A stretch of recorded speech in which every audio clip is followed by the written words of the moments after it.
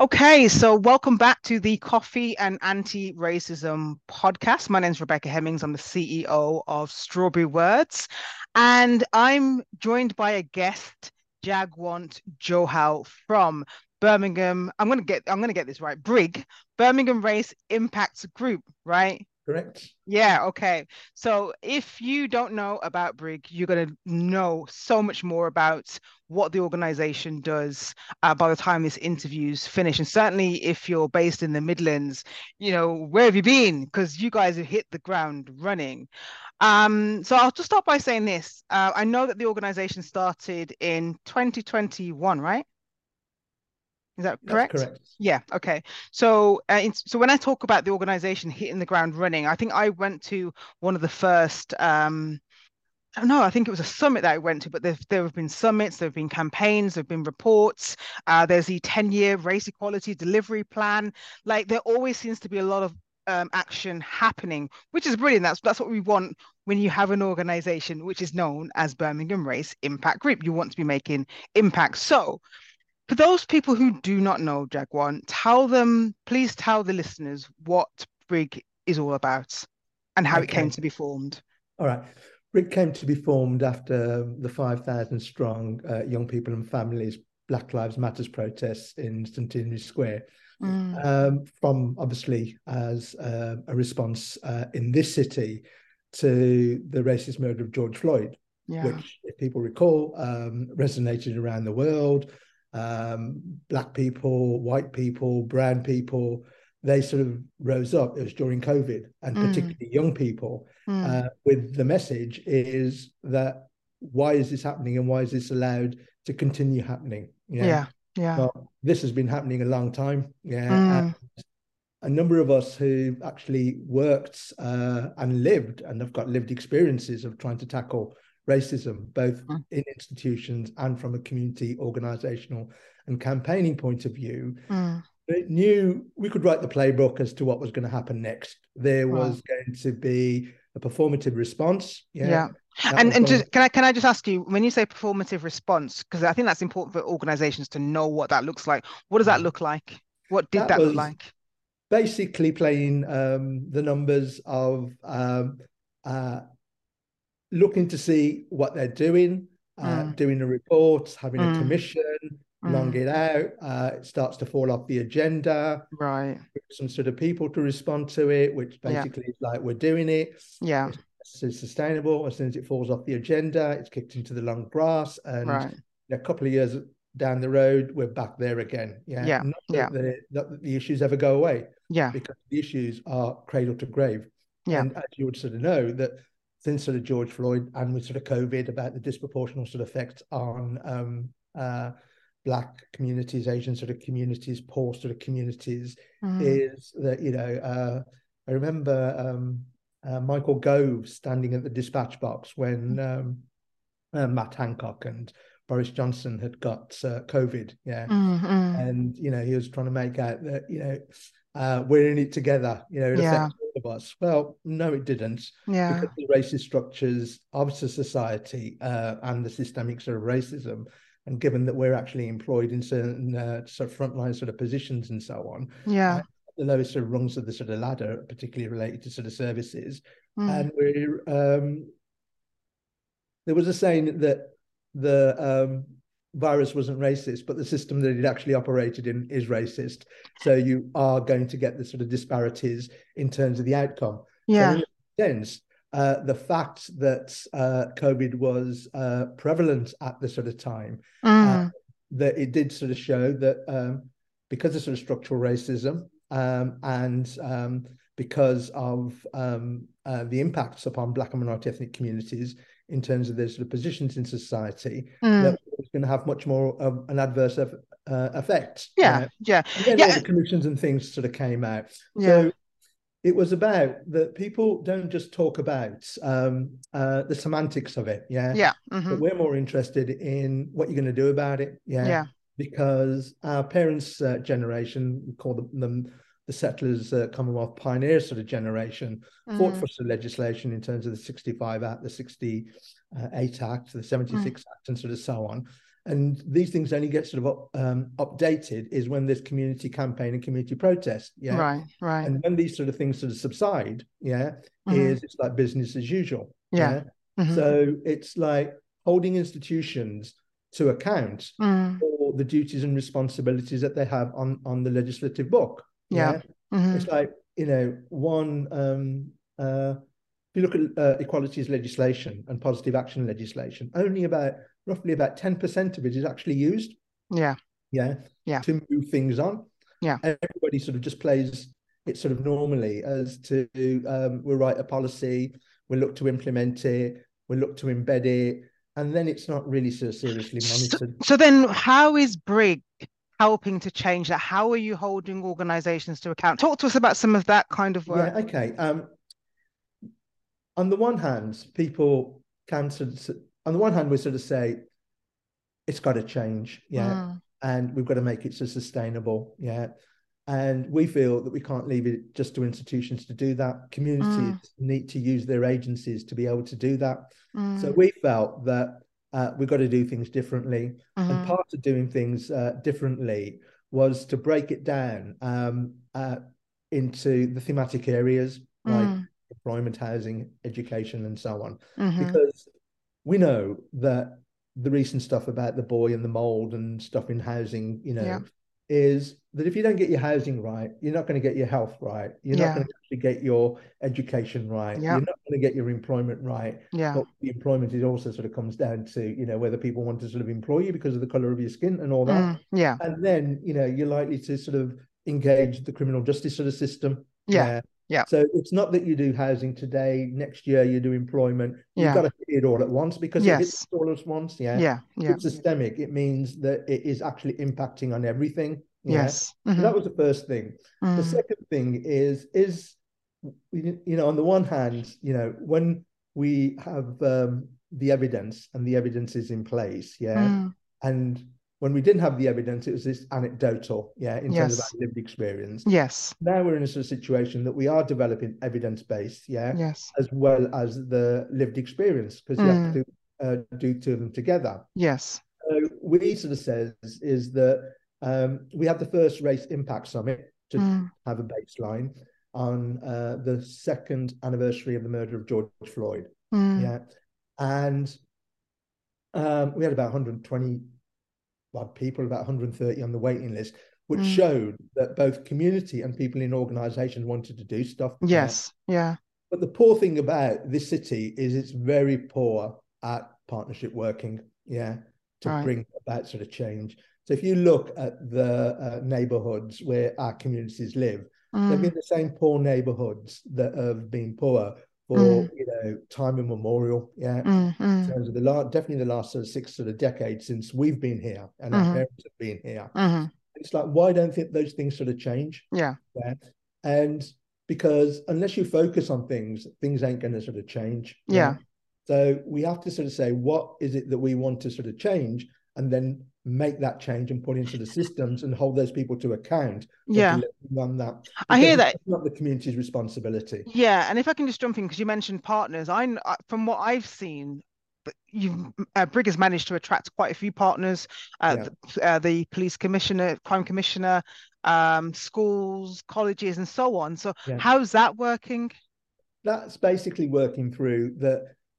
We've sort of says it's a responsibility of those agencies that are responsible for their sectors. Yeah. Like, for example, the Police and Crime Commissioner's Office, particularly Tom McNeil, that's criminal justice. Yeah. Particularly the police side of it. With FE, it is in this sort of city, basically BMET and Southern City. So we approached their leaders, Pat Cavalier and Sardal Desi, who is the deputy at Southern sort of City, says, that you need to hold a sort of summit. And in that summit, you need to have the outcomes of that as a position paper. Yeah. Yes, right. You have to consider in those position papers what's happened in the past. Yeah. What you're learning from it, what's changed, what are the unmet recommendations, rather than we just keep reinventing the wheel. Right. Yeah? Right. As you'll know, that there's the saying past plus present equals future. Mm-hmm. So you've got to be able to contemplate and learn from the past in the present, yeah, to decide what you're going to do in the future. So you don't actually if you keep doing the same sort of stuff, you're going to get Yeah. the same. Yeah. So that you are actually making a difference in considering what is going to work. Yeah. Mm. And we asked people for 3 recommendations in going forward, broken down into 1 to 3 years, 4 to 7, and 8 to 10 years. Yeah. Okay. And we're saying one of those recommendations must be something that shifts the dial. Yeah. Because unless you can sort of show the difference that you can actually make within sort of 2 years with something that's pivotal, is you're not going to get buy-in, and you're going to get disengagement from sort of communities. Communities will support, only if you're doing the right thing. And is it Brig that's holding those partners to account? Yeah. Right. Fantastic. And we're on the 3rd anniversary of the racist murder of George Floyd. We're having a review of what's happened in the first year. Yeah. Right. Both on the 15 points of the manifesto, so we're calling the agencies in, and also on where they're at with their position papers, completing the 10-year templates for the 10-year sort of plan. Yeah. The idea is to give them until October this year to complete that process, and we look to launch the plan in January 2024 before the second major sort of summit. Yeah. Okay, so if I could just jump in. And so what happens if they don't follow through on their recommendations, if they don't do what they said they were going to do? I mean, we've put ourselves forward as a critical friend, and it's all well organisations latching on to join what Brig's trying to sort of do. We will look to hold them to account for what they're not doing, because a number of them have also sort of signed up to Carl George's race code. Yeah. Yes. And what Carl will be just sort of doing is auditing them periodically. Yeah. So what we don't want to do is duplicate the sort of organizational process that Carl has started. Yeah. But what we do want to do, and what we have had a conversation with the race code is when those audits actually happen, you need an independent organization or independent sort of auditors from community trained up, to go in when those audits are actually sort of happening, and do the sort of judgment on whether they're improving or not. Hey, I know you're enjoying the podcast episode, but I just want to quickly come in and say, look, if you're an organization that needs anti-racism training for your organization because your staff are lacking in a racial literacy, they don't have the words, they get stuck when talking about racism, they want to be able to deal with incidents, but they're not sure how to, then check out our Time to Talk About Race online CPD accredited course at strawberrywords.co.uk. Okay, we can train from 10 to 10,000. But get in touch today at admin@strawberrywords.co.uk. Now back to the episode. Okay, I want to keep this moving because I want to ask you a few more questions, and it's a very short interview. How do you personally, Jagwan, how do you keep yourself from not getting overwhelmed by the work? Because it's huge, it's never ending. You must get frustrated. It's huge. Partly because I'm no longer working, but I'm retirement working. My own sort of family obviously got a history of anti-racist sort of politics. My father was General Secretary of the Indian Workers Association. He was very instrumental in the campaign to get Bill Morris elected in as a General Secretary of Transport Workers Union.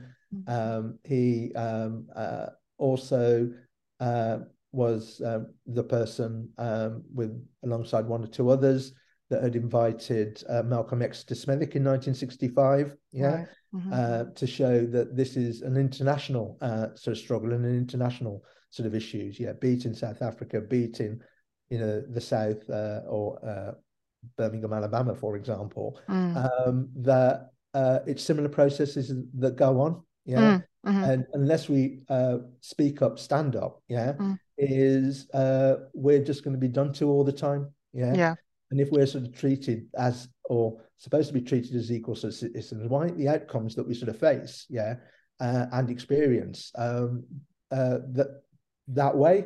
And the reason why I'm sort of keep on being sort of motivated, because I keep on sort of seeing it, everywhere I sort of go. And it's not that, some people can say I've got a chip on my shoulder. I'm like, I've got a whole rainforest on my shoulder, because of what keeps on happening over and over again. Absolutely. I was asked to Absolutely. write an article when Brig sort of launched for the Evening Mail, and Mm. and I think Jane Hayes had sort of titled it "The Same Old," right? And Jacqueline, you can't say that. I can. Okay. It's a relative word. And all I sort of and I finished it off when I was writing it. My grandkids were, playing around me, and I did look at them. And I thought they're going to have to go through exactly what we go through unless Right. we take agency to do something about it. Yeah. Right. Since the CRE disappeared, Mm. right, we've had nobody actually holding anyone to account. Yeah. The Human Rights sort of Commission, isn't worth the so-called, framework that they're supposed to sort of respond to. And I mean, the Labour Party in the next manifesto is saying they're going to have a new race relations, also new race equality act. Yeah. And so I asked a few of this sort of people, are you going to have an enforcement agency with it? Yeah. Because unless you have an enforcement agency with sort of teeth, yeah, nothing's going to happen. Yeah. And a lot of people sort of say it's not going to happen in our lifetime. It might not happen in our lifetime, but it was the same things that our parents' generation was sort of saying is that it's not going to happen in their lifetime. So it's important that one generation passes on the baton to the next generation, Yeah. and sort of teach one, and they learn from what's worked and what hasn't worked. Yeah. Yeah. What happens in institutions is it's a revolving door. Yeah. Yeah. Is that you have people come in, yeah, they're all on sort of career paths and so on. Yeah. Officers change, politicians change, community stays are sort of same and in place, right? And the community needs to be in a sort of position in recording its histories of what's actually happened and having a manifesto or a note to whoever comes in, yeah, is don't spin us the same as the last. Yeah. This is the journey we're on. Yeah. Yeah. This is where we've got to. This is where you fit in. Yeah. Yeah. Not the other way around. Okay, thank you. And I'm just going to ask you one final question. What message would you like to give to organizations that are either tentative on this anti-racism journey or maybe have just begun their anti-racism journey? What is it they need to know? Don't be fearful. Yeah. You know what you know until you know something else. Yeah. And it's having the bravery to want to know that. We had a session in Brig yesterday and was talking about safe spaces, and somebody says, no, we need to change that to brave spaces. Yeah. Because this isn't just about being sort of safe. This is about being brave to do something about to be safe. Absolutely, because this work isn't comfortable for anybody, and it's recognizing that. And especially the people that keep on being asked to do it. And in organizations, it's normally the black face that's asked to do it. Yeah, yeah, I hear you. As well as their own job. Yeah, brilliant. It is as important as health and safety and the financial health of an organization. Yeah. Yes. Because as we sort of know, with the growth of the Black Pound sort of movements, as in terms of people looking to sort of buy within their own sort of communities and so on, and people being quite sort of discerning as to which products are they sort of going for. Is that if you want to look at it from a demand and supply, is it if your yard is displaying sort of racism or racist sort of traits, whether you know it or not, people ain't going to engage with you. And the same goes for public institutions, because remember, they're here to serve us, not the other way around. And it's not so much that they're sort of we're an add-on. We form now the minority collective majority within this sort of city. So we're not marginal, small. We are the mainstream. So then people best start considering us as a mainstream. I hear that. Nicely. I hear that. Thank you so much for your time, Jagwan. And just finally, if people want to hear more about Brig and the events that are happening or the work that's taking place, what's the best way for them to stay connected? The best way is to subscribe to the newsletter, which is at wearebrig.co.uk. Revamping the website, but we have a monthly newsletter that comes out. It has some feature articles. It has some regular spots as to pioneers, book review, what's happening in the next month, and some recommended other websites to go to as well, because there's a lot of national organizations that are doing this stuff. Fantastic. And I know a lot of information goes out on Twitter as well. So yeah, find Greg on Twitter. We're prolific on Twitter. Yeah, Jaguar, thank you so much for your All time. right. Thank you for your energy and thank you for caring. Okay. Thank you. And you too.